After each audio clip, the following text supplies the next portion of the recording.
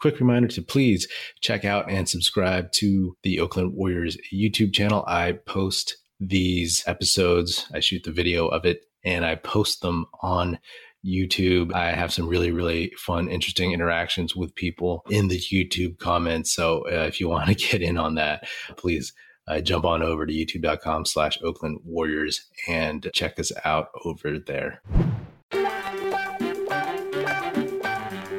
Yo, what up? Welcome to another episode of the Oakland Warriors podcast. I'm Patrick, flying solo.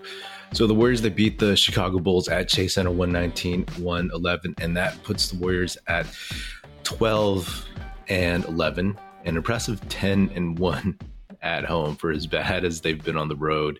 That home record is still pretty nice. The one thing that's kind of saved them so far, and it was a good game for the Warriors in general. It got dicey towards the end. They let the rope slip a little bit. And Chicago, of course, has they've had a rough year, but they do have talent. They have pride, and they'll keep coming at you.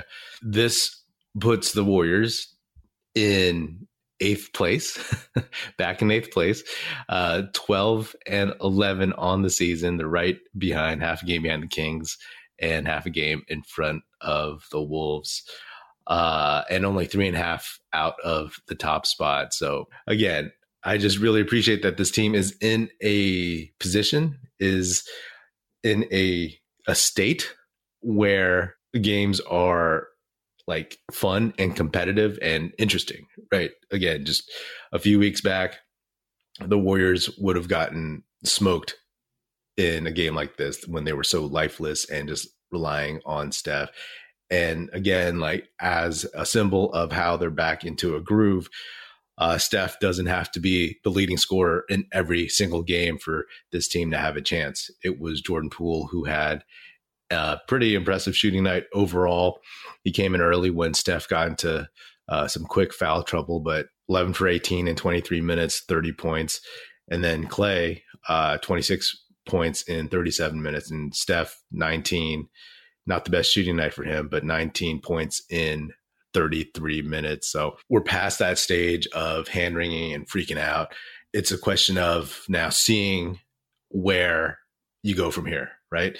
The bench is stabilized with Draymond and with Kuminga and Lamb, and even DiVincenzo and JaMychal Green being more comfortable, more solid.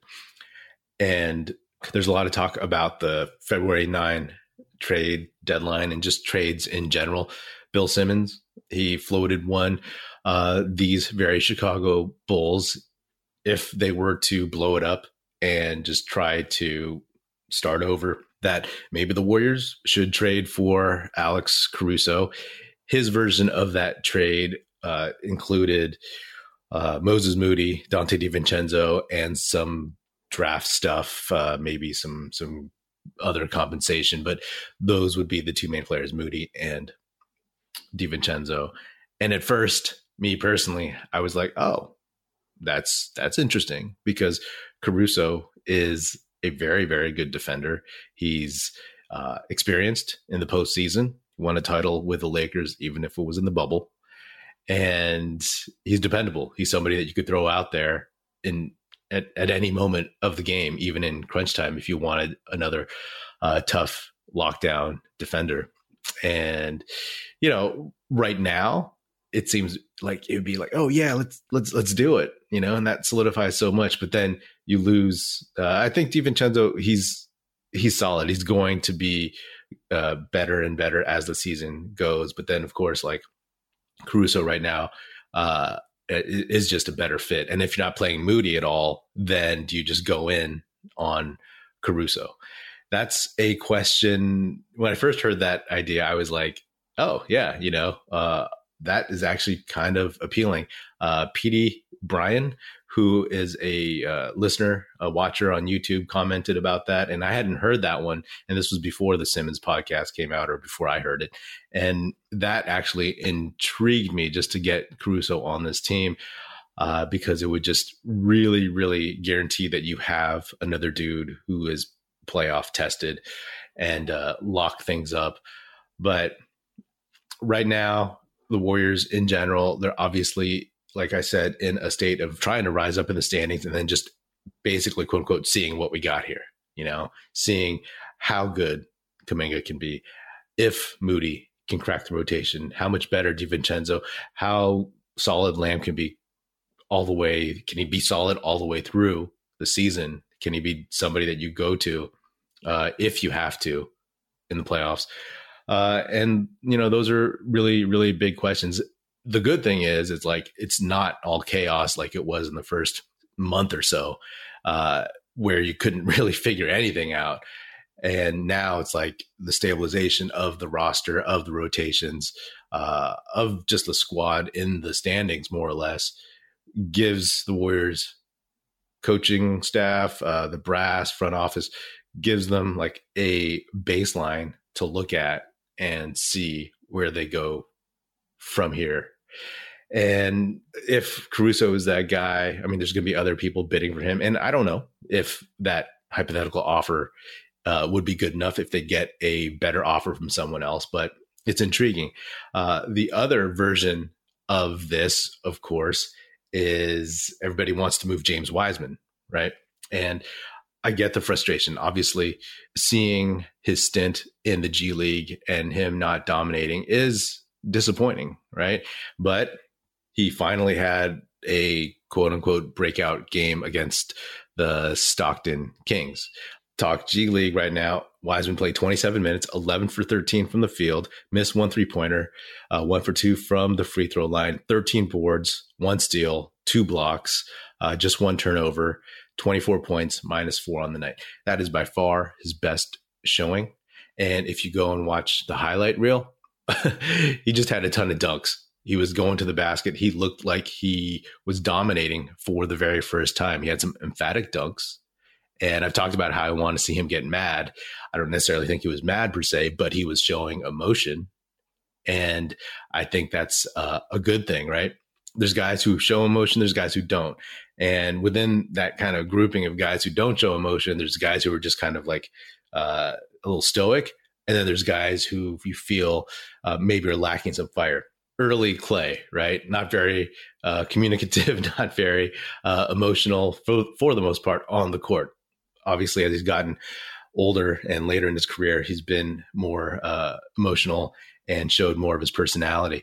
But Clay was just that kind of dude. He was just kind of stoic at first. But Wiseman, he seems, a little reserved. So that's what you like to see from him. Now, it's just one game and it's still the G League, but at least it's a sign. It's a sign of something, sign of progress. There's a ton of people out there, and I totally get it. I'm not saying that you guys are like totally wrong, but there's a ton of people out there who are just done with Wiseman, like move it along and go. And that may be the case. There's a definite sense that his timeline, as opposed to even Kuminga's or Moody's timelines, just doesn't match, that he doesn't play well with Steph, that he's just a pick and roll guy.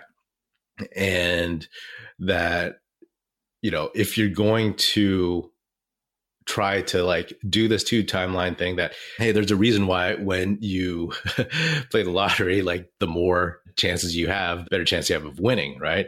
And, the Warriors had 3 lottery picks. The dream, the ideal, the hope was that they would all pan out. And the idea that, okay, Kuminga looks like he might pan out, Moody might. And then, hey, you cut your losses with Wiseman and then just try to shore up the present and improve the team so that they have a better shot at a title this year and even next year. So, if you move Wiseman, then you don't necessarily lose your future because you have Kuminga, you have Poole, to some extent, Wiggins, even though he's not super young, he's still young. He's still like 27, just approaching his prime. And you can go from there, right? But again, the Warriors overall, they're in this feel out phase and they're feeling out what they have on the big league roster. And then you just basically see what you need and then what that might take. And if Wiseman is that guy, so be it. It is what it is. I'm very pragmatic. I'm a big Wiseman fan, have been since the very beginning, since all the scouting process started for the 2020 draft. But, games like this, these are good signs because, for one, of course, it means like, oh, okay, he's showing some life. Maybe he, I was wondering how he might have reacted, if at all, to Kuminga's having his best game ever, as Steve Kerr said, against the Mavericks. And it's good to see that he came out fighting. And that means something to me, because it may not be directly correlated to Kuminga, but come on, right? There has to be some competitiveness there. And if it's the little things that Wiseman needs to figure out, hopefully he's doing that. And hopefully this is part of it. The first thing is to be aggressive and to use your physicality and play with force. Granted, like I said, it's just one game, and whomever was on the Kings, they just got bodied and they just got owned. I'd like to see this from Wiseman against guys who are better, who are as big, more physical, and that would be the challenge. So these signs of him playing well are good, because maybe he could make it back to the big league club sooner than you think. Or maybe he increases his trade value. The NBA season is heating up, and there are still so many unknowns. Like, will James Wiseman actually be on this Warriors team by the end of the season? I hope so. When I'm looking to get in on the action, I bet with DraftKings Sportsbook, an official sports betting partner of the NBA.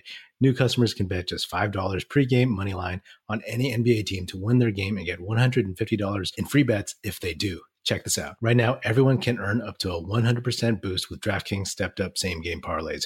Go to the DraftKings Sportsbook app, place a same-game parlay, and combine multiple bets like which team will win, total rebounds, and more. The more legs you add, the bigger the boost, the bigger your shot to win big. The app is super easy to use. Just pop it open, do what you got to do, and you're good to go. Download the app now, sign up with code TBPN, place a $5 pregame moneyline bet on any NBA team to win their game, and get $150 in free bets if they do. That's code TBPN only at DraftKings Sportsbook. Minimum age and eligibility restrictions apply. See show notes for details.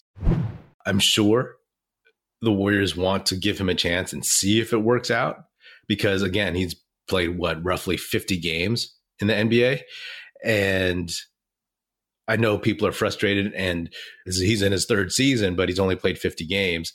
And at a certain point, it's like, you understand that, but you just have to look at the situation and be like, okay, but we need to shore things up. This team needs to be better to compete, not just in the West, but against whatever Eastern teams they might see in the finals. So this isn't very definitive and whatnot, but it's just kind of a wider view, at least that I'm taking, of how this is all going. Like I said, I'm a huge Wiseman fan. I'll be bummed if he gets traded, because it'll just prove to me that, like, oh, it's a bummer, it didn't work. Oh, we didn't draft Tyrese Halliburton, right? Because in a universe, another universe, the Warriors could have had a combination of Tyrese Halliburton, Franz Wagner, and Trey Murphy III.